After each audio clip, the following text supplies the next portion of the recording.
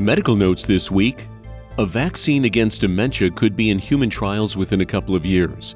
A study on mice in the journal Alzheimer's Research and Therapy shows that a treatment combining two experimental vaccines can successfully prevent the aggregation of amyloid and tau proteins in the brain. Those proteins are believed to be behind Alzheimer's. Researchers say the vaccine also cleaned out protein aggregations in mice that already had them.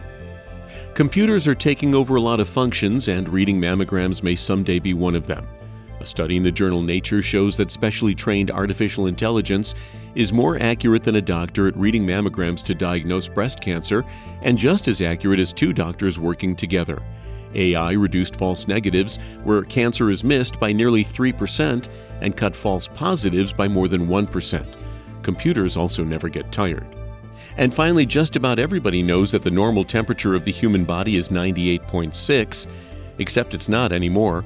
According to a new study in the journal eLife, our average body temperature has been dropping for at least 150 years, probably because people expend less energy than they used to. This study doesn't propose a normal temperature today, but another one a few years ago pegged it at 97.9.